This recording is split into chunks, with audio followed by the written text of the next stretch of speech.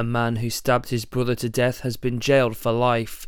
Inderjit Kali stabbed Jazet Kali multiple times within Carter's Fish and Chip Shop in Tenter Street, Bishop Auckland, in the early hours of Sunday, October 9th last year. Paramedics from the North East Ambulance Service attended alongside police officers, but sadly 40-year-old Jazet was pronounced dead at the scene. Inderjit, 42, of Spennymoor, was found guilty of murder on Friday at Teesside Crown Court, and he was sentenced to life with a minimum of 19 years in prison.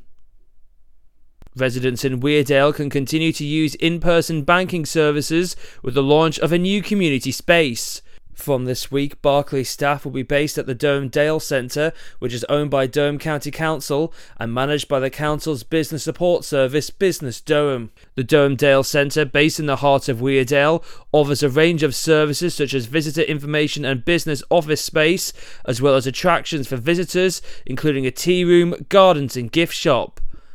Barclays customers from this week will be able to access a new community banking space located in the interview room within the Durham Dale Centre shop, which will provide a range of in-person services such as help and support from the bank's staff. And thousands flocked to this weekend's Bishop Auckland Food Festival, where celebrity chefs, tantalising treats and family fun were all on the menu. Almost 140 stalls lined the streets, with traders from County Durham and beyond selling everything from burgers and curries to cheeses and chutneys.